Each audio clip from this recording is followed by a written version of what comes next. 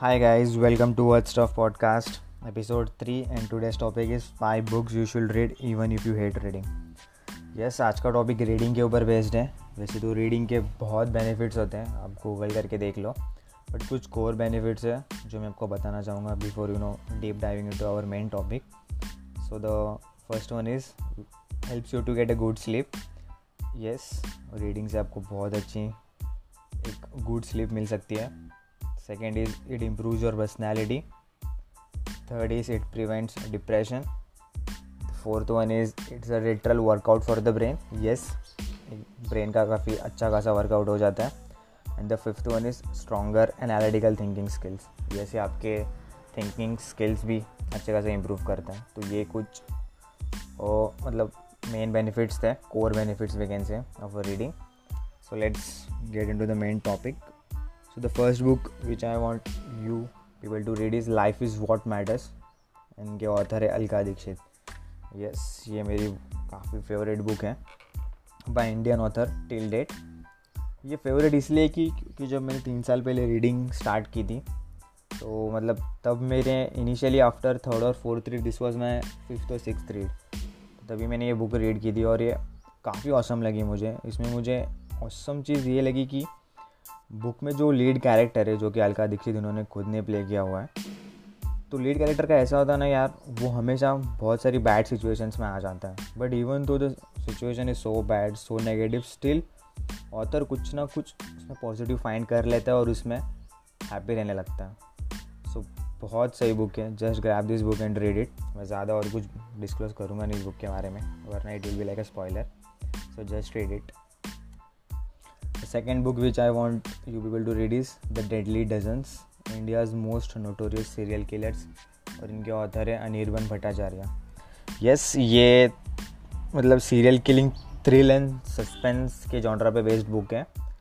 और इसमें जो भी इंडिया में जो भी सीरियल किलिंग्स हुई है काफ़ी नोटोरियस और जो काफ़ी हेडलाइंस में थे मीडिया में, न्यूज़पेपर्स में, उनके बारे में लिखा हुआ है. लैंग्वेज काफ़ी लेमैन है, आप काफ़ी मतलब समझ सकोगे कि एग्जैक्टली क्या चल रहा है. कुछ केसेस बहुत लॉन्ग है, मतलब अराउंड 30-35 पेजेस के कुछ केसेस उन्होंने एक्सप्लेन किए हुए सीरियल किलिंग्स के ऊपर, बट स्टिल जिस इतना लेमैन लैंग्वेज में उन्होंने एक्सप्लेन किया हुआ ना कि आपको आराम से समझ में आएगा यार. इट्स लाइक मतलब एक TV show, crime TV show या कोई वेब सीरीज़ आप देख रहे हो, आपको ऐसा फील आएगा. So just grab this book also and read it. Third book which I will recommend you all people to read is who stole my job, और इनके ऑथर है सुनील मिश्रा. यस, ये एक कॉर्पोरेट बेस्ड बुक है, जैसे कि मैं कॉर्पोरेट में काम करता हूँ and I want every corporate people to read this book. ये बुक मतलब एक ऐसे पर्सपेक्टिव से दिखाया गया है ना कि 2 डेजिग्नेशंस बेसिकली, एक मैनेजर और एम्प्लॉय का डेजिग्नेशन होता है, इनके बेसिस पे ये दिखाया गया है इस बुक में. इस बुक का पूरा स्टोरी कि मतलब एक टाइम पे अगर आप जैसे दिन भर स्लॉग कर रहे हो, काम कर रहे हो, हर चीज़ को हाँ बोल रहे हो, वीकेंड्स पे काम कर रहे हो, तो आपको कैसा ट्रीटमेंट मिलता है. और the moment you started rebelling that thing, आप नो बोल रहे हो, आप कुछ स्किल्स में लैक कर रहे हो, तो आपको कैसा ट्रीटमेंट मिलता है. So yes, this is also must read for every corporate employee, या फिर उन लोगों के लिए भी अच्छा है जो एंटर होने वाले कॉर्पोरेट में, कि मतलब पता हो कि कैसा होता है कॉर्पोरेट एंड क्या. Moving on to the next one, the fourth book which is 72@72, that is 72 unfinished things India needs to do, और इनके ऑथर है अमित बगारिया. यस, ये काफ़ी वेरी वेल रिसर्च्ड बुक है about the things which are pending since our independence 1947 से. कुछ ऐसी things है जो हम तब से अचीव करने की सोच रहे हैं, या क्रिएट करने की सोच रहे हैं, या इम्प्रूव करने की सोच रहे हैं, बट हम सोच ही रहे हैं, वो अभी तक हो ही नहीं रही है. तो ऐसे मतलब ऑथर ने कुछ 72 थिंग्स, इंपॉर्टेंट थिंग्स निकाल के रखे हुए हैं इस बुक में कि जो हम अभी तक अचीव नहीं कर पाए, होप इन नियर फ्यूचर कर ले.